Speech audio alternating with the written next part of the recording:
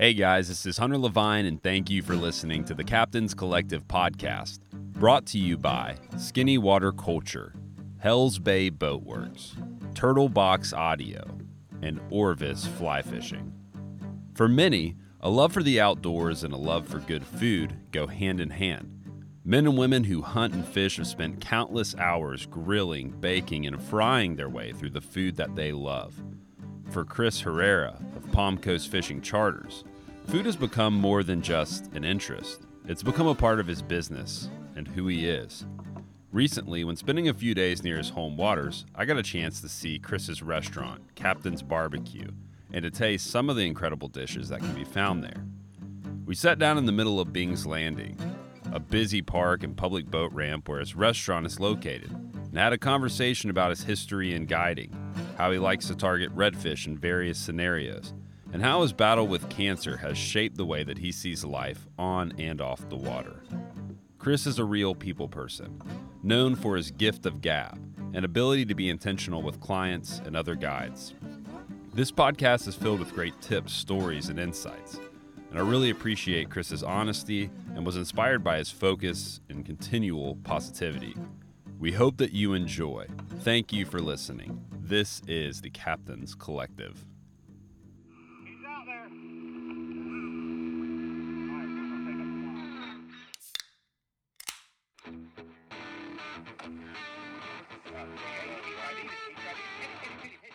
I'll say it's anything you choose, I think it picks you. You know, it's genetic. Let everything else stop in the world and just be quiet. And it's amazing where your mind goes at that point, and where it doesn't go. And sometimes just that quiet space is what we need, and especially in this day and age. If you have a fly rod in your hand, it's this tool that takes you to beautiful places. You meet hopefully wonderful people, and it's just this cherry on top of this outdoor adventure. When the fish is coming, that shot within a shot, that timer starts. Beep, beep, beep, beep, beep, beep, beep, beep. No one else knew anything anyway, and you just definitely making it up as you're going along. But so what Grandpa and Dad would tell me was like, all right, where's the old big trout laying out there? Where's his shaving cream on the water? Where's he been shaving this morning at? So look for his shaving cream on the water, and that's where he's going to be. All right. Well, hey, Chris, thanks for hanging out with me today and sitting down with the podcast. Awesome barbecue. Can you just explain to everybody, because I don't think I could explain what I just ate as far as this contraction of a sandwich that you put together? Well, first, welcome to Palm Coast. Welcome to Captain's Barbecue, and welcome to beautiful Bing's Landing Park. Yes. So what you had today is something that's not even on the menu. You got to know somebody to get what you had, and it's called the Holy Cow. And it actually was invented by a good buddy of mine, AJ Nesty. You come in and everybody loves a great burger. Mm-hmm. But burgers, cheese, a little bacon, a good bun, cooked just right. We take it an extra step further. We put the Holy Cow in there. We put the whole cow. We put pork on it. We put bacon. We put, you had to burn ends on there. Yeah. Fantastic burger. The pickles. Tell me about the pickles. Pickles. That derived from a friend of mine, Susie. Big Booty Susie, we call her. I won't ask why. So, bread and butter pickles. Marinate them in some, what was that called? And I told you earlier, and I forget sometimes because all the damn medication I'm on. Sweet Thai chili sauce. Okay. And you throw some garlic in there, some other seasonings. You let that marinate for a few days. Fantastic pickles. You throw that on there. So you got a half-pound burger. I put about 4 to 5 ounces of burnt ends on there. Mm-hmm. You got candied bacon. You got 2 different kinds of cheeses. You got some strawberry jam, some sriracha mayo. You toast that brioche bun just right, and you got yourself the Holy Cow. And we got ourselves a timeline that we're working on recording this interview before all that hits. Oh, yeah, because you go in a food coma after eating all that. Yeah, I'm going to fall asleep. But no, it was great. And, man, what a beautiful day just to sit down outside the restaurant and have an interview. And really excited to get this opportunity to hear your story. And I've had a couple people point me in your direction from this zone across the state on the other side of Florida from where I'm from. And I'm excited. Can you just tell us first just how you got into the outdoors and hunting? And we'll also talk about some barbecue too, but you got it. Specifically fishing and hunting. Growing up in Little Palm Coast, known as the old retirement community, there wasn't much for us kids to do here. Heck, 12 years old, I'm driving around. If you drove past the cop, you weren't going to see him for the rest of the day. So I'd pick up my buddies and we'd go surfing. I mean, surfing was a deal back when I was 12, 13, 14 years old. Beach volleyball. Spend a lot of times outdoors. We didn't have the video games like the kids have today. So our entertainment was outdoors. Come to wintertime, in the fall, you got hunting season. So we got into deer hunting, we got into duck hunting, we got into fishing year round. It was just always being outdoors. My parents were the kind of parents where sun came up, get your ass outside, don't want to see you till it's dinner time. You sit there in front of a TV, they'd smack you back in the head and go, no, turn that shit off and go outside. Yeah. It's beautiful. You live in Florida. Go outside. Yeah. So that's how the love of the outdoors started, just as a young kid, just being bored, living in a small community, and enjoying what this place has to offer. And for you, when did you make the decision that you didn't just want to do it, you wanted to do it as a part of your job? What did that season look like? Heck, I started that thought when I was young. I used to tell my parents all the time, parents always want to hear, my son's going to be a lawyer. He's going to be a doctor. I'm like, I'm going to fish for a living. They're like, damn, you're going to be a broke-ass bum living with your parents for the rest of your life. Yeah, that's what I would think. No, I started off young. I waited till about my early 20s to get my captain's license. But that's just because, when you're 18, I love to fish. I wasn't too worried about work, more about chasing the bikinis and, surfing and having a good time. You're 18, man, top of the world. Yeah. But then it's like, man, I got to move on. I got to start making some money. Before actually guiding, I got into real estate business. Oh, interesting. Okay. And that was kind of like my family opened up one of the first real estate companies here in Palm Coast. Okay. My uncles just saw the route I was going, just hanging out with my buddies, enjoying the beach life, fishing every day. And he's like, man, you need to come to work for me. And I'm not asking. I'm just politely telling you need to come work for me. So you may go get my real estate license. And somehow finagled a way to make money selling real estate, but out of my skiff. And what I did, I found out we had this market boom where, back in the day, you could be able to buy a lot here for about $3,000, $5,000. Well, every week, that price was going up $2,000. And builders could not keep inventory. I mean, there was just, as soon as it went on the market, it sold. So what I did is I sent out a bunch of mailers, and I would literally spend my time in my skiff fishing, and my phone would ring. Hey, I got your mailer. You want to buy my lot? I said, yeah. What do you want for it? I don't know. I'll take $12,000. Good. I'll give you 15, because the more I sold it for, the more commission I would make. Yeah. And I sold all my real estate. 90% of my income out of real estate came out of my skiff while I was out there fishing. And that's where I said, I need to start guiding. Yeah. Because the real estate, you got that bubble. And when that bubble burst, I was already transitioning into guiding. Yeah. And lucky for me, I made enough money selling real estate, bought me a nice little skiff, and got my captain's license in my early 20s, and just made an easy transition. When people are starving now, can't make any money selling real estate, hell, I just started booking charters. Yeah. And I haven't looked back. It's been 17 years. What skiff were you in? Do you My remember? Hell's Bay. Okay. Wow. Yeah. Okay. I've had that my whole career. Wow. Now that is awesome. Tell us about that. So, obviously Hell's Bay makes some of the best skiffs in the world, And I came across this one as 2003, fairly new. Had to have it. Not going into full details on how I got it. Yeah. But let's just say I got a great deal on it, and I just make sure I keep it up, and that's my go-to, man. That's just my baby. That's awesome. Is it a what? So it's a 17.8. Back then it was called the Whip Ray Professional. Okay. So the Whip Ray today is a 16. The 17.8 is the Professional. Yep. Back then it was the Whip Ray Professional 17.8. Okay. So it's just a little configuration difference between the center console, the live wells, and the storage areas, that sort of thing. But it's a very sought-after year. The 2003, it could be hit or miss on which one you have, but I got the good one. And that's why I won't give it up. Nice. Because, you get on, you ever hear these old timers? Oh, man, I had a 72 Camaro just like that. I can't believe I sold that thing for $3,000, Yeah. And they kick themselves in the ass. Well, that's how I feel about my skiff today. Yeah. It's just one I'll never get rid of. Yeah. And it's something cool about having that long of a relationship with the skiff, that, just to know that boat in and out, but then also just racking up all those memories. And I think there's a lot to be said, instead of trading it out every single year, which has its own benefits and pros and cons, but you don't get that connection, And this thing's a tank. The things I've done to this boat, and it's still, no cracks, no nothing.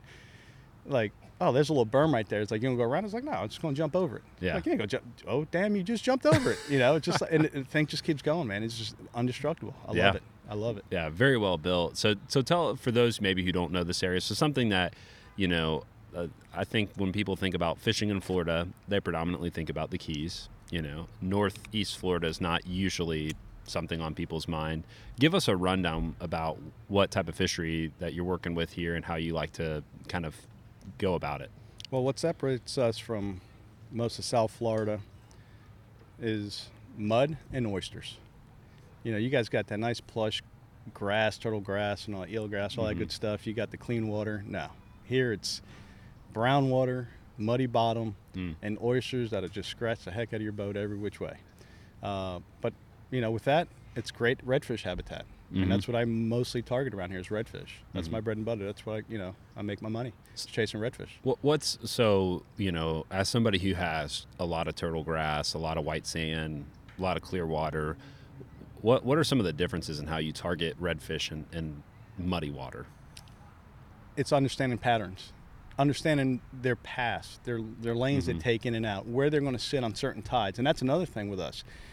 Here, being Northeast Florida, we experience some of the highest tides in the state. Luckily for me in Palm Coast, it's only about 2 foot. You go further up to St. Augustine, Jacksonville, you get into that 5 foot range, 4.5. Then you got the flood tides, which is a little bit more. But here, just understanding how fish flow on and off the flats and around oyster bars in certain areas with the tide. You know, your lower tides, deeper depressions are going to be holding. Higher tides are going to spread up to the grass lines and hold up around oyster bars. And that's what you got to learn here to be successful. Yeah.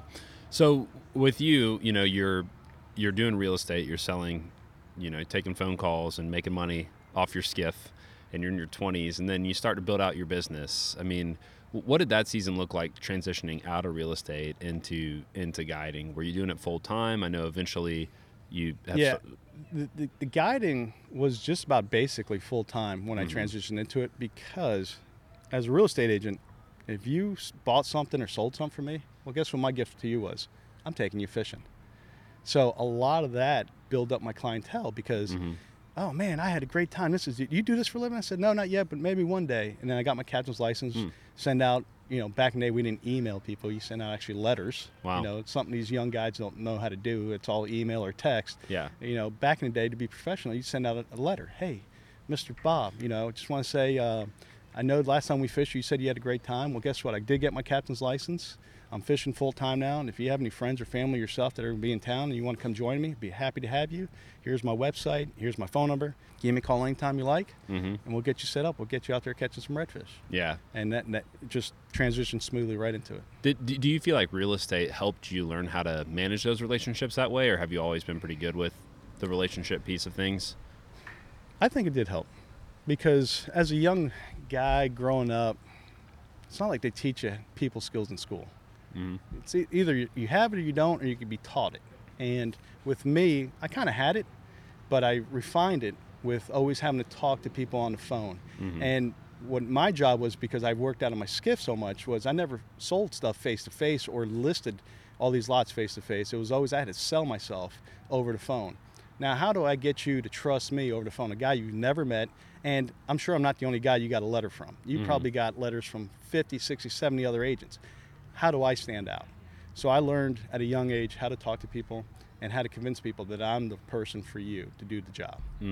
And, you know, and that definitely helps in the transition into guiding. Like we had a little conversation over lunch. You know, I get a lot of phone calls. I get a lot of overflow that I spread out to other guides. And I would give them that client. I said, look, I'm busy. I'm going to set you up, my buddy Captain Tim or Captain Jim, give him a call. And then I call those guys back 10 minutes later. Hey, did you guys book it? No, they don't want to go. What do you mean? I just talked to them for 5 minutes. They're all gung-ho. You got a hot lead. Yeah. Yeah. How did you not close the deal? So then I learned it's just how you talk to people, how you sell it. And not oversell, not undersell, but be truthful. Tell them exactly what their day is going to look like and paint a picture. I always tell these young guys, paint the client a picture, and then they're sold. Yeah. And that's how you close the deal. What other areas do you feel like that you learned maybe from real estate that helped you to be successful as a guide? Obviously the people skills, anything about presentation or just kind of how to give them a good day or showcase the area? I have to think about that one. I'm sure there's a lot of skills I learned selling real estate. A lot of it's just having the gift of gab. You know, being able to really talk to people, get down to their level, finding some common ground, and just, I think the more you connect with somebody, the more they open up to you, and the more they just want to hang and be with you and basically hand you money. Yeah. You know, And that's what I learned through the real estate. Just really talking to people, being organized. You know, as a guide, a lot of these young guys today think, oh, I'm going to get my captain's license, I'm going to get a website, I'm going to get a boat, and that's it. Business is going to come running to me. I don't have to worry about sending out emails, letters, follow-up phone calls, none of that. Yeah. Well, in the real estate business, that's all it is. It's always following up, taking notes, making files of people. Well, that's what I do with my clients now. I have files on my clients, so when they call me, their name comes up on my Rolodex or on my cell phone, and I go, oh, this is Mr. Jones. And I'll look up a little bio I have on him, and he likes to do this, and that. He's got a wife, he's got a couple of kids, and then, hey, Mr. Jones, how's Lisa doing? Yeah. Oh, man, he remembers Lisa. And when you touch somebody on a personal level like that, they become clients for life. Yeah. Yeah, that's one of the things I've heard about you is that you are really good and intentional and entrepreneurial with the business side of things, whereas I've met a lot of guys that are really fishy guys who just don't have great relational skills or don't have good business skills. And with you with that Rolodex and keeping all that information, I see that being super helpful to people who are guides or just, I guess, anybody really in the business world. Is there an app or a device you use for that in particular, just your notepad? I don't. It's a notepad. And it actually, what I'm telling you here, I've never told anybody. Like, nobody knows I actually do this Yeah, stuff. yeah. But, I would write it down on my little notepad, eventually transfer it over to like a spreadsheet I have on my laptop. Mm-hmm. Now I don't do it as much as I used to. I mean, I've been in business for 17 years. So a lot of my repeats, I've had clients come in with their kids that are 5 years old, and now they pull up and the kid's coming out of the driver's seat. And I'm going, holy shit, when did you get your license? It's like, dude, I'm 19. Like, damn. Time flies. I remember you were 5 years old. This is crazy. So, once you get in business doing as long as I have been doing, you don't have to keep up with that as much because you got so much repeat business. But as a young guy starting out, if I can give you a tip, it's get personal with your clients. Yeah. Send them out that Christmas card, or nowadays you can an email or a text, and stay in touch with them and really get to know them on a personal level, and they'll be clients for life. Yeah. That's I think that's super helpful. And I got a couple more questions we'll get to them in the rapid fire kind of pertaining to that. Another thing I know about you is that you're really intentional, obviously with the way that you do business, but also with the way that you try to maximize your time on the water, because you're running a barbecue restaurant, you're doing a lot of different projects, and I know that you try to really maximize your time on the water when scouting. What does that look like for you? How do you try to make the most of the time that you get out there? So, are we talking about scouting? Well, let's talk about both scouting and when you're out there with a client or with a friend. When you live in an area, you fish so much. You really don't have to scout so much. But when it does actually come to scouting, what's great is I have a network of guys that work with me, and it's nothing for us to always come after our charters, sit down at the captain's table here at Captain's Barbecue, drink a few beers, have some lunch, and discuss our day. Who did what? Who found fish? And we kind of collaborate. And to me, that's a way of scouting. We kind of help each other out. Yeah. Also, when we're out in the water, if somebody's struggling, we shoot a text, hey, how you doing? Man, haven't caught anything yet. Come over here next to me. We're on them. So I do a lot more than that. A lot of my time now, like if anybody understands, when you do what you love to do for a living, after a while it kind of wears off on you a little bit, and you're just like, I don't feel like going out today, just scouting. Just ran 12 trips in a row. I need a day off to work around the house.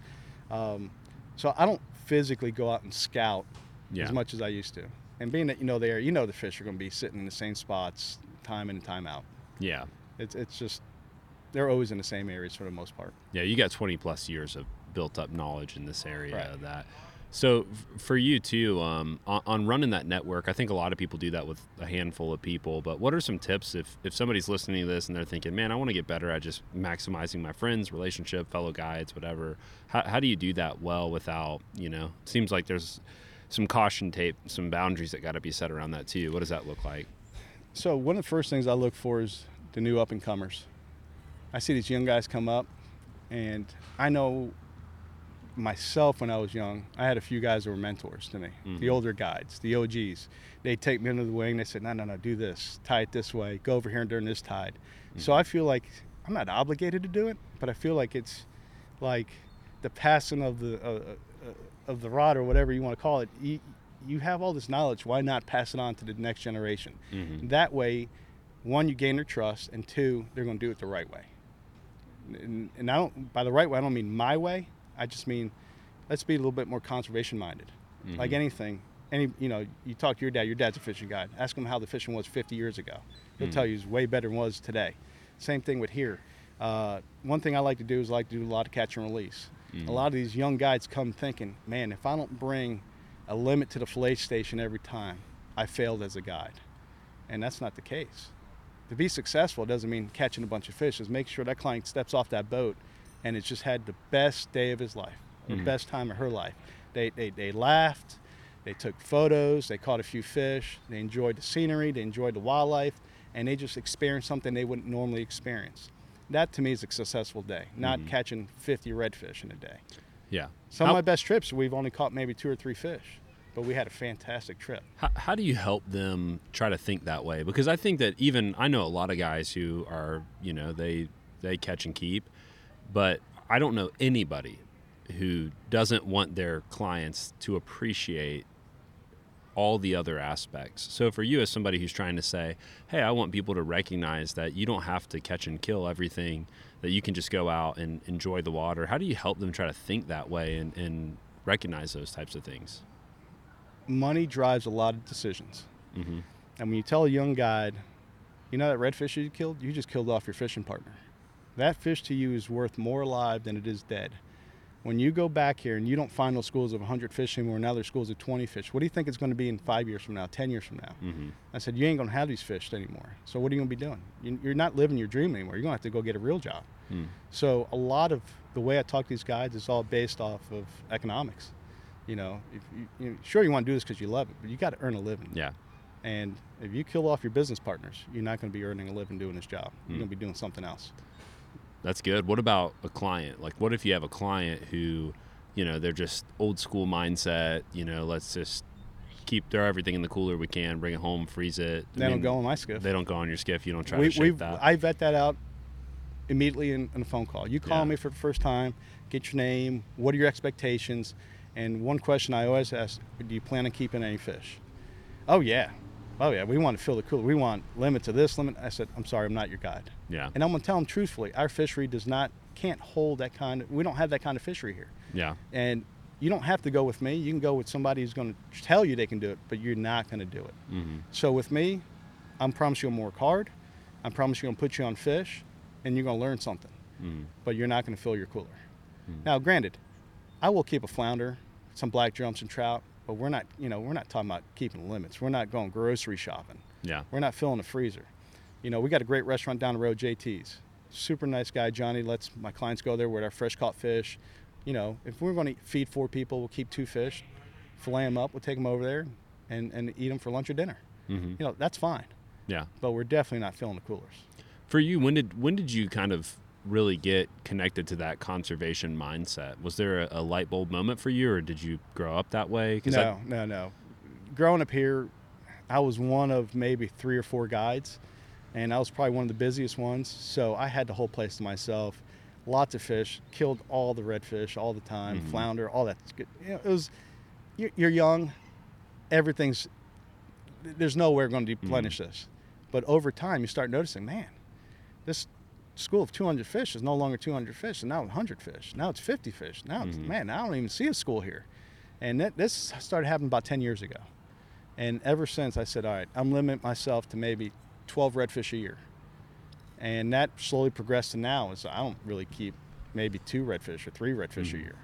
A few flounder.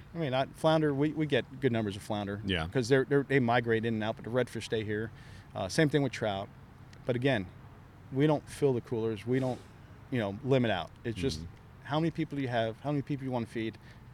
Let's make that a goal. Let's just feed to 5 people. That's 3 fish or 2, whatever it is. And and that's what I try to teach these young guys. It's like we're in an entertainment business. We're not in a grocery business. Yeah. So if they want groceries, there's a fish market right down the road. They can go down there and buy all the red snapper and trigger fish they want. Yeah. We're out here to entertain and teach you and keep you busy during the holidays or your vacation time or whatever it is. Yeah. So tell me, we were talking about how even the place that we're sitting right now, this boat ramp and Captain's Barbecue, this area has changed tremendously since you were a kid. Obviously, the fishery has changed since you were a kid, and even when you started guiding. How have you tried to adapt with your fishery changing so much? Just on the success level, how do you try to stay successful? You got to change, and you got to adapt, and you're right about that. If you look right now, look at this lot. This parking lot just full of boats and trailers. Yeah. Look, young guys coming in right now. These guys are just out there hammering fish every day. So you got to change it up. Mm-hmm. And I use today's technology to do that, actually. We spoke a little bit about the hummingbird and things like that. So shallow water fish, when they get awfully pressured, what do? They leave. Yeah. And what they seek refuge in deeper water. Mm-hmm. So I've learned now to just use the technology that's offered to us today with the hummingbird side scanning and all that. Yeah. And I change it up. I just fish deeper. Mm-hmm. I either fish very shallow where people are scared to get in because they know they're going to get stuck. That's one way I like to target fish. Yeah. Or I do the complete opposite. I go very deep. And what I do is I scan along the intracoastal, I scan docks, and they can't hide from you with that side scan. It's amazing, that technology. And you pick them up and you go, oh, there they are. Now, do you do some of that on the fly, or are you using mostly conventional or spinning gear? Mostly spinning. Yeah.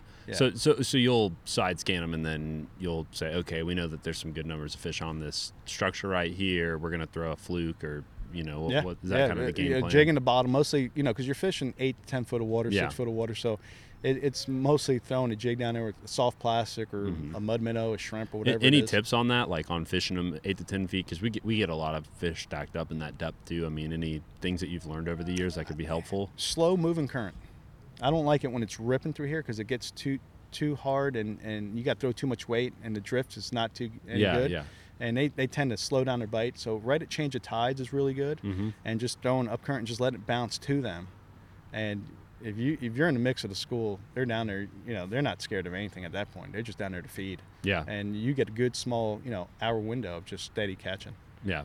Now you mentioned also the polar opposite, which is the super shallow water. I actually recently almost got stuck. I've never been, knock on wood, I've never been stuck. Neither have I. You heard it here today, guys. But we almost did, and actually Cody was with me, and a couple other guys were with me, and we almost got stuck in some pretty shallow water and would have had a pretty long afternoon ahead of us.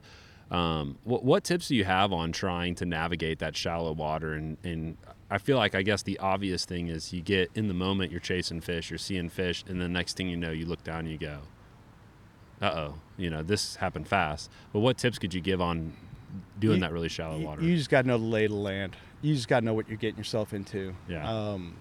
You got to look at the weather. West winds here are going to suck the water out. So if the wind's blowing out of the west, the tide's going to drop quicker.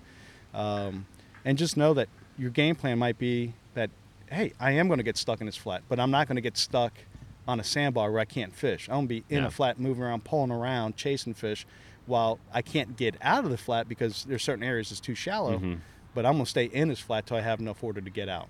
And that's the key to really good sight fishing in the shallows here, is getting into these flats, last of the outgoing tide, getting stuck in the flat, but in an area that's, deep enough to, 8 inches, 10 inches of water, where you got a lot of redfish, their backs hanging out, and you use that to your advantage. And then when the tide comes up, the fish disappear, then you can run out of there. Yeah, it's all timing.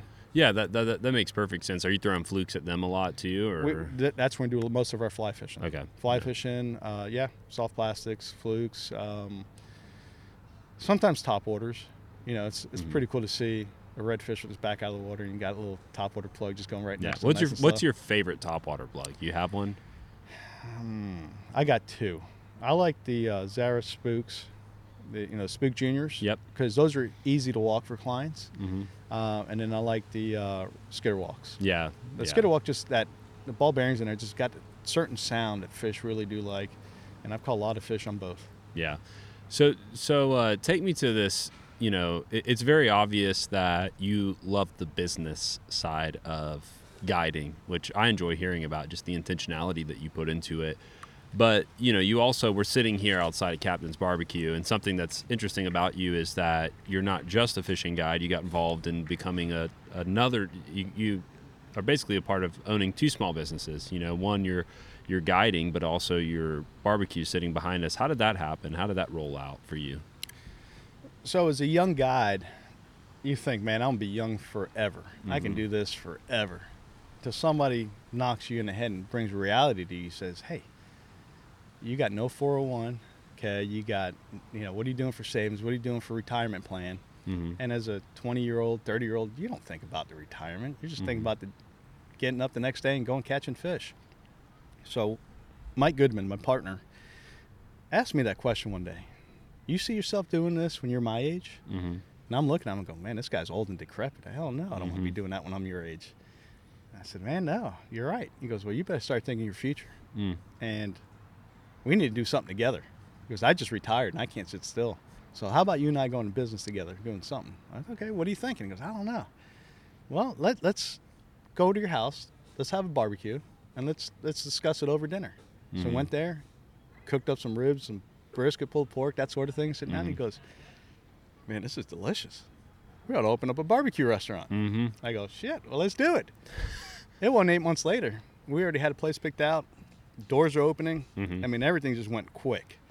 And that's the thing. You get an idea and you have the means to do it, don't procrastinate. Life is short. You don't know when life is just going to throw a curveball at you. You got to just push and push and push. And that's what we did. And we're going on 8 years now. And it's been a blur. How do you feel like, so I guess when I first hear that, I'm thinking, okay, somebody's on the water and their sole thing that they're focused on is fishing. And now all of a sudden, now they're involved in another entrepreneurial pursuit, which is this barbecue restaurant.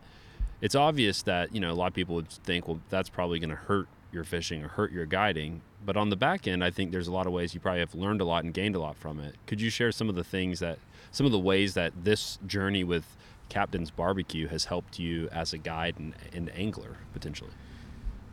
I'm not going to say it's helped me out. It's made my life a lot tougher. I appreciate the honesty. I'm going to be honest. You know what it was? To get up 4:30, 5 o'clock in the morning, get the skiff ready, head out, be done by noon, taking a nap till 2, 3 o'clock, get the skiff ready for the next day. That was the life, Oh, man, it was great. Now, that day was get up at 5, you don't come home till 10, and you do that every day. But you know what? You got to put in the work. If you want to be successful, you got to put in the work. Nobody's going to hand you anything. So I figured I'm young. Nothing hurts right now. No aches, no pains. Just bust your ass. Do the best you can and try to be successful. Because if you're going to half-ass anything, that's exactly what you're going to get, half-ass. And that's no way to live in life. If you want to be successful, you got to put in the work. So I can't say the restaurant helped anything transition into my guiding because I've been guiding a long time before I opened up the restaurant. It's just more, I think the guiding helped me transition into the restaurant. One, dealing with employees, learning how to talk to them, dealing with my suppliers, learning how to negotiate deals, dealing with customers. We got great customers here at Captain's, but you get a couple unruly ones that you got to kind of put out fires. So between the real estate, learning how to talk to people, being in a boat for 4, 5, 6 hours with strangers at times that you don't know and you get to know them, you become a people person. And that's when you want to be a restaurateur, you got to be a people person because you're dealing with employees and your customers. And you got to learn how to talk to people and make everybody happy. And a lot of people that listen to this podcast are guides and are involved in the fishing industry. And a lot of them, because of COVID or because of declining fisheries or a number of things, are trying to think, man, how do I supplement my income? What advice would you give to them at thinking through, how do I try to supplement my income to make ends meet here? I don't know about supplementing your income because I've been thinking of ways I can supplement more of my income. But I can tell you this, when the going is good, save your money. Save. I see a lot of people, I just ran 10 trips in a row. It's time for me. I'm going to take the next 3-4 days off and go on vacation in the middle of season. No, you don't do that in the middle of season. Bust your ass. Do 30 days in a row. Do 60 days in a row. Do 120 days in a row. Our season is from mid-February through September. Work every day you can. Just because you worked a month straight doesn't mean you're entitled to take 2 weeks off. I mean, you can do what you want. Yeah. Everybody has different work ethics. But me, season means I'm working. When it's out of season, out of September, all through fall, hunting season, duck season, that's when I take my time off because business is not that great. But you work your ass off during season and save your money because nobody thought COVID was going to hit. Nobody said, next year business is going to drop off 90%. Nobody knew that. Mm. And those are the guys that didn't save their money. They're, crying for that stimulus check, Yeah. But the ones that saved, they're like, screw it. I got time off. I'm going to go out and do my own fishing now. Mm. I need a little time off. But that's the only tip I give these young guys is when it's going good, save your money. That's good. So you had mentioned earlier that, you don't know when life is going to throw you a curveball, and something that we had talked about some leading up to this was that life threw you a pretty hard curveball with your battle of cancer, which you've been somewhat private about, but recently have kind of started to share more about it. Could you just kind of share with us what happened there and maybe the ways that that's impacted you as a person, but also as a guide and angler? Definitely life-changing. Nobody thinks cancer is going to hit me. And it started about a year ago in February. I was out, came out of tournament fishing retirement. I said, you know what? I'm ready to get back into the tournament scene. Mm-hmm. First tournament back, we had a great showing, me and my partner Tommy Derringer. And the next day I wake up and my kidneys are hurting me. I'm going to add, I'm 42 years old. I'm no spring chicken anymore. And I normally don't spend a 10-hour day on a boat and trying to balance yourself. Maybe I'm just a little sore. Mm-hmm. And those pains just became persistent over time. And I'm going, man, am I getting kidney stones? Mm-hmm. I never had a kidney stone, so I'm talking to all my old clients. Hey, you ever had kidney stones? Oh, yeah, man, that's the worst pain ever. Yeah. Well, this is what I'm feeling. Oh, that's definitely one. So I started going to the doctor. Hey, doc, I think I got kidney stones. He did all the tests, blood work, all that. No, everything came in clean, man. You're good. You're healthy. Okay. So another month goes by. Pain keeps coming. Nope. Go back to the doctor. Man, you're healthy, man. You're good. You're good. Well, this went on for about 7 months. And finally, I went to the doctor one last time. I said, listen, something's not right. I feel great, but my kidneys are killing me. I said, just give me a colonoscopy or something. He goes, well, look, you're 42. You don't need one until you're 45. I go, oh, I don't need it I thought I needed it when I was 40. He said, no, 45 now. I said, okay. Well, give me one anyway. Well, get the colonoscopy. I'm sitting there in the bed. Doctor comes in, and I'm just joking with the guy. Hey, give it to me straight, doc. What do I got? Mm-hmm. And he goes, hate to tell you, man, but I think I found a big old cancerous tumor. I go, what? Wow. Cancer? He's like, yep. You got an appointment with an oncologist on Friday. This was on a Wednesday, I find out. I'm going, damn, how bad is it? He goes, couldn't tell you. This is for an oncologist to look at and tell you. So I go to my, the oncologist on Friday. She looks at all my scans. She goes, you got stage 3 cancer. I'm like, oh, shit. How bad is it? She goes, don't worry. It's colon cancer. It's curable. This, that, and the other. She goes, luckily it's not stage 4. I go, yeah, but stage 3, that's awfully close to stage 4. Yeah. Are you sure? She goes, well, we got one more test, and then we'll definitely know, but you should be okay. Well, I'll get that other test done. Stage 4 cancer. Now you start reading online, WebMD and all that. Oh, it's God. like Yeah. you got 17% chance of survival rate. You got 3-4 years to live. You got this, you got that. I'm like, God, man, world just got changed upside down. What do? Well, be positive. That's all you can do. It's literally when you find out you have cancer, you get all these different emotions. Am I going to die? Am I going to live? Am I going to get cured? I mean, you don't know which way to turn. Mm-hmm. So the best thing I can say is I was very lucky to have a great support system. Friends, family, my business partner, just everybody around me helped me, take me to doctor's appointments, the chemos, just anything I needed. I always had help. And going back to saving your money, this is the kicker. I didn't have that pressure. I having to pay for my car, my boat, my house, because I saved my money. So the pressure was just getting healthy, going through the treatments, being positive, and heck, I didn't work for a year, and I'm still kind of not guiding because of the chemo treatments and all that, because the chemo just knocks the shit out of you. Yeah. And yeah, I try to keep it private for the most part, but you tell one person tells the other, next thing you know, everybody knew about it. And the reason I'm kind of open about it now is just to bring awareness. Yeah. As a young, 42 years old at the time when I found out, I felt great. I didn't think there was anything wrong, but this whole colon cancer thing, it's become more and more common in people in their late 30s. So if I can tell you anything, is get that colonoscopy. Don't wait for your doctor to tell you wait till 45 years old. Get it early, because if you catch it early, it's curable. Right now I'm in limbo. I don't know what's going to happen. I feel great, Just had surgery. It was successful. But when you hear stage 4, you're never cured of stage 4 cancer. Yeah, You just yeah. live with stage 4 cancer. And I'm Mhm. just hoping with a positive attitude and good eating that, hey, I can get 20, 30, 40 years left in me, Mm. you know? So tell me about you find out that you got stage 4 cancer. You said a million emotions, I'm sure, just Oh, yeah. roll through your mind. Tell me about the first time you were back on the water after that and what that experience was like. Man, when did I go back on the water? I know it wasn't on a charter.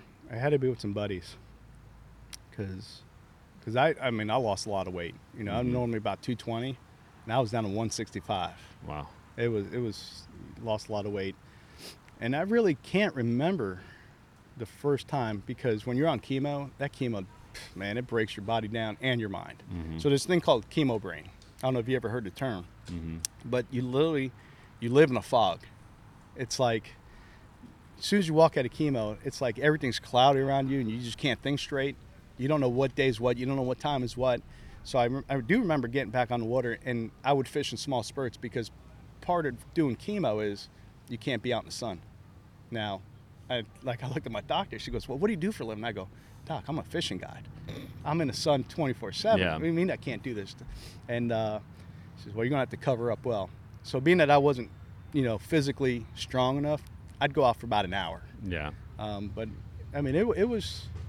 If I started chemo November of 2019, I was probably in the skiff by January.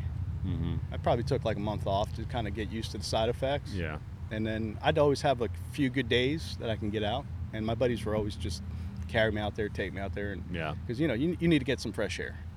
All about Mm. beating this nasty disease is just, like I said, being positive and surrounding yourself with good people and enjoying the outdoors. Mm. I think the outdoors is a great healer for the soul. Did you find yourself noticing things differently or seeing things differently? I mean, what type of shift does life-changing news like that impact the way that you fish and hunt and spend time with friends?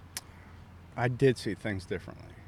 I noticed life is short, and I noticed how people really gravitate towards you to help you, Mm. which was like so heart touching. I was like, wow, look at people I haven't talked to in years. Man, I heard you're sick. What can I do for you? Mm. I mean, the support was overwhelming.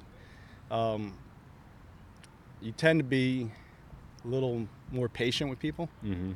because that's one thing I don't like is patience with people. Yeah. I You seem like a fast-paced guy. I am. And like, I'm one of those guys, like, if you can't keep up, I'm leaving you, I'm running you over. I Mhm. just can't take it. And I've learned to be a little bit more patient with people Mhm. with it. Now that I feel a little better, it's kind of going back to my old ways a little bit, but yeah, overall patience, man. I think that's what helped me see. And I really see the good in people. I mean, Mhm. the good intentions people have. I mean, I can't tell you how many people just reached out and I'm just like, look, you need to ride a doctor's appointment, you need me to feed you, need anything you want. We're here for you. I thought it was pretty cool. Yeah, that sounds like it. And thanks for being willing to talk about it. Yeah. And I know that it's something that we were discussing beforehand. Oh, is this something that we can share or not? And I shared with you that a lot of people who listen to the podcast, they it takes a lot to share personal things, but it helps people who maybe they're going through a similar circumstance, or maybe their family, or maybe they're going to, and they'll remember that one day. So I appreciate you for opening up on it. And if it's good with you, I'd love to move into some of my rapid fire questions. Absolutely. You've Let's been do it. involved in a lot of things, so I got a long list here. My first one is I know that you're also involved in photography, and I've interviewed a lot of people that are involved in photography. How did you get into taking photos, and what about that, I guess, has influenced you as a guide? So, as I was young, my parents always pushed me to go to college. Mm-hmm. College was never for me. I just wanted to be out in the water. I just wanted to fish. So to make them happy, I had to pick a subject. Mm-hmm. And I liked photography back then, but I wasn't into it. I didn't own a camera. Mm-hmm. And I was looking kind of through the books and going, what can I pick? I mean, I'm not going to be a doctor, and I'm not going to do lawyer and photography. Oh, this is kind of cool.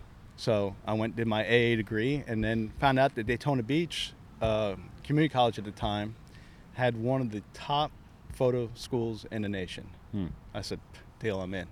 Went in there, and just learned a lot about studio photography, camera equipment, and back then we didn't have digital photography. It was all film. And then I hooked up with a good buddy of mine. His name is Tony Nesty, and I started doing some assisting for him. So we did football games, worked for HBO, traveled around the U.S. doing college edition books for colleges, just odds and end jobs. And I said, man, this is the life, man. This is good, man. Everywhere we go, we get great hotels. We get to eat anywhere we want and, just submit our receipts and we get paid back. I mean, this is the life, man. This is good stuff. So I pursued that for several years, all the way to about 9/11. And when 9/11 happened, boy, that whole freelance market just took a hit. And photographers were starving. And that's when I said, man, I got to do something else. And I had already been in real estate some and been fishing since I was 12 years old here in Florida. So was always, getting into, the lifestyle of becoming a guide and had my license and all that. But what I like about the photography part is being able to use that not in real estate, but also in guiding. I can't tell you how many charters I get from people looking at my photos on my website. And basically what they say is, I want a picture of my family like that. I want one of those in my house. Yeah. I want to be on that website. And so being a good photographer definitely helps business. Yeah, for sure. I think that I'm noticing a trend too of, it's been going on a long time, but people who are in the outdoors, they not only enjoy, participating in it and experiencing it, but capturing it. And there's no doubt a correlation between photography and outdoorsmen. I know you also love duck hunting. Oh, yeah. And you like to travel around duck hunting. Give me, in what ways, now I see some huge correlations here, but in what ways does what you have learned and know about duck hunting help you in your fishing here? I say it's the other way around. It's what I know from fishing that helped me out with duck hunting. And it's just understanding patterns. Just like you know how fish move on and off the flat, or they hold structure certain times of year, or weather temperatures, this, that, and the other. It's the same thing with ducks. Ducks migrate in. They say on the West Coast, we're hunting for redheads. Well, you're not going to find them at low tide near the banks. They're going to be out in the water, out deep. And as the tide comes up, the ducks can come in with the tide. So a lot of what I learned through fishing, I transfer over to my duck hunting and been successful because of it. Yeah, I think too, it seems like for a lot of guides, summer's their busy month, so hunting becomes, during a slower part of the season where they can get out and enjoy something for themselves. For you, as somebody who's been involved in guiding for over 20 years, in what way, as you have grown in that as your profession, has it changed you as the angler? You know what? I'm not much of an angler these days. I'm just a monkey on a damn pulling platform pushing the boat, man. I rarely ever get to go out and fish. For all these young guides out there that think that, I'm become a guide, I'm gonna fish every day. No, you're not. If you become successful, you guide every day. You're not out there as an angler fishing. That rarely ever happens. And then as you get older, you got mortgages to worry about, and you got house to maintain, and cars, and this and that and the other. So on your days off, you wish you can go out there and catch fish, but you just did 20 days straight on the water. You got that day off. You got to go scrub the driveway or something. You got to, wipe you down got the a honey-do windows. list. Yeah, you got. Oh yeah, that list is always long. So for you obviously own a barbecue restaurant, and Traeger's one of the sponsors of this show. Give me your best barbecue recipe you're willing to share for the listeners. Especially in the Traegers, man. I do so many. God, man, a recipe. Well, what it could be a tip. It could be a tip too. What do you like? I think we could talk ribs, or we could talk pulled pork. Well, ribs are my specialty. All right, well, let's go that way. Ribs are my specialty. So the key to a good rib, obviously, is low and slow, and the Traegers are phenomenal for that. With those pellet smokers, man, they just give off some great flavor, great texture. I like to cook my ribs for 4 hours. Okay. Not more than that. You read about these 3-2-1 methods and all that. Does it work? Yes. But is it great? No. Most people that are professionals at cooking barbecue, they all have their ways, and my way is a 4-hour cook time. I like to do 3.5 hours of just open smoke, wrap it up for a half hour, and finish it off. And how you finish it off is, when we talk about finishing off, is like competition style, is double wrap aluminum foil, and you can add whatever you want. A lot of brown sugar, honeys, hot sauce, butter, you name it. Wrap it up, finish it off, unwrap it, and then just enjoy that Now, sweet candy rib. what's your cook temp during the 250. 3.5? 250? Yeah. Then any tips on rubs or anything like that? Yeah. There's basically 2 different types of rubs. You know, you got your brown sugar based rubs, and then you got paprika based rubs. I like a brown sugar. I like sweet barbecue. Now, I'm not talking about sauce. I'm just talking about rubs now. And I am a brown sugar rub kind of guy. You could buy some decent rubs out at the store, but I like to make my own. Now, Traeger does make some phenomenal rubs. I do have some at the house. The fin and feather's good. The poultry one is good. But when it comes to my meats, the ribs, the pulled pork, I like to make my own. Yeah. And it's all brown sugar based. Yeah, I think that's helpful. I definitely I like ribs too, because I feel like there's certain circumstances with beef brisket or pulled pork that just the amount of time, even with something like a Traeger, you know, it's real easy, but you know, 4 hours is you get off the water, you throw those things on, you can have a beer, you can talk to your friends, you can hang out, and you're still eating at a reasonable time. So I find this pretty practical too to get into the rib space. I know that you one of the things I noticed on your website was you offered some shark trips, and I thought that was pretty cool to have that mixed in. I don't see a lot of guys who do flats fishing with sharks trips. Give me the rundown on you know, I know that's not something that a lot of guides brag about in our flats space, but it's a lot of fun for people to catch sharks. I mean, Well, like I said earlier, we are in the entertainment business. Yeah. Okay. I'm not here to stroke my ego and pull you on a flat and point at all these little, you know, fish in the shallows and have you cast a perfect fly to it. It's not what I'm here to make you happy. Yeah. And a lot of people, a lot of my guests that come over from the Midwest or some landlocked state, you tell them, hey, you guys want to catch a shark? Well, hell yeah. I want to come to Florida and I want to catch jaws. You're damn right. And honestly, as a guide in this area, it's probably one of the easiest fish to catch. Yeah. And abundance. What do you do? Like, how do you like to target? So in the sharks? summertime, we have our shrimp boats right off the beaches here. And roughly about between 8:30 and 9 o'clock, they dump their bycatch.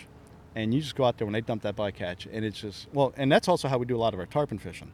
But tarpon aside, if we're targeting those sharks, they just come up 20, 30, 40, 50, hundreds at a time. And they just start munching on anything that moves on the surface. They're just eating all the bycatch. So it's nothing just to scoop up a bunch of bycatch, put it on a circle hook, throw it out there, and start hooking sharks left and right. I mean, it's one after another. You wear people's arms out. And you want to talk about happy clients? Yeah. You know, is it chasing, 150-pound tarpon on fly in the shallows? No. Yeah. Is it, chasing bonefish or permit on fly? No. But at the end of the day, these people are happy, and that's my job, is to make people happy. Yeah. A full breech black tip is one of the coolest eats I've ever seen. I mean, it's when you see a black tip or a spinner shark, whatever, really do its thing. I mean, I don't care who you are and how much of a purist you are. It's pretty cool. Especially when you get that migratory run of the black tips coming up the beach. Yeah. I mean, you'll see hundreds of them. And they're just free jumping, spinning everywhere. Yeah. And people are like, holy crap, what was that? It's like, what you about to catch? Yeah. Oh, they love it. They love it. Kids especially. Oh, I caught one on a topwater lure this year. Oh yeah. Yeah, it was pretty fun to go out there, and they were on these huge bait balls and all this stuff, and catch one that way. Nothing is more satisfying to my ears than coming back to the dock and having a 12-year-old or 14-year-old kid jump off the boat and run up to grandma and grandpa. Oh my God, you won't believe the sharks we caught. Oh, we caught 30 of them. They were so much fun. I mean, that's what we do it for, just to keep people happy, make people happy. How do you try to, I think in flats fishing, which is predominantly who I interview, and the space that I'm in, there's a lot of purism turned, narcissism or egoism, some sort of ism there. And, I think sometimes you can kind of lose touch with the 12-year-old who wants to catch a shark. I mean, how do you try to protect yourself from falling into that elitist mindset? Surround yourself with people that'll kick you in the ass when you become an elitist. Number one. You know, you get your buddies and they'll pop that balloon for you real quick. It's like, listen to this jackass talking all this nonsense, man. Yeah. Get out of here, man. Shut up, man. Go back to catching sharks or flounder, whatever it is, man. It's just, yeah, we you know, I got a lot of guys that work with me, man, and we're all just very down to earth guys. You know, we know that our fishery is not the best in the world, but man, we got some opportunities here, and we make the best of what we got, and that's it. You know, no egos here. It's not like the Keys where, you know, you're pulling these flats and nobody come within a mile of you, or else you lose your shit. No. And the way to keep in check, like I said, surround yourself with people that are going to keep you in check. So, you know, you've lived a lot of life. You've been involved in a lot of different projects. If you go back to yourself when you're 20 years old and you're, you know, running real estate off your skiff, what advice would you give to yourself? Man, get out of that skiff and sell some more real estate. I should have been a millionaire. God, man, the opportunities I squandered just being out there fishing. I mean, the fishing just kept dragging me out there. I just wanted to fish so bad. And, you know, I thought making maybe 10 or 9 grand or whatever it was a month was great money. You know, I'm 18, 19 years old. This is awesome. Yeah. I should be a millionaire right now. Man, I blew it. You know, the market was so hot, and I was sitting there selling, you know, little small quarter-acre tracts of land where I should have been selling, you know, thousands and thousands of acres to developers and bigger projects. I just didn't have the know-how. I didn't have anybody to guide me. I just knew what I knew, and I just stuck with it.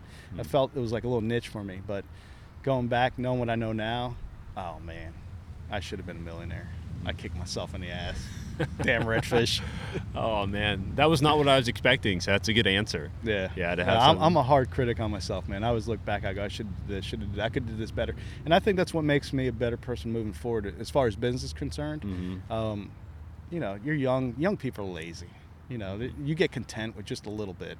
And looking back, I was just like, man, why didn't I just take these other opportunities and really run with them? And shit, I wouldn't even I'd be retired right now. I'd be paying somebody to take me fishing. You know, I blew it. That's good. Well, hey, man, I really enjoyed it, and I appreciate you for hanging out with us at this park and showing us your restaurant. What an incredible setup you have here and a great story. And I just appreciate the time that you gave us today. Thank you. Hey, you're welcome, man. Thank you for coming out. Good times.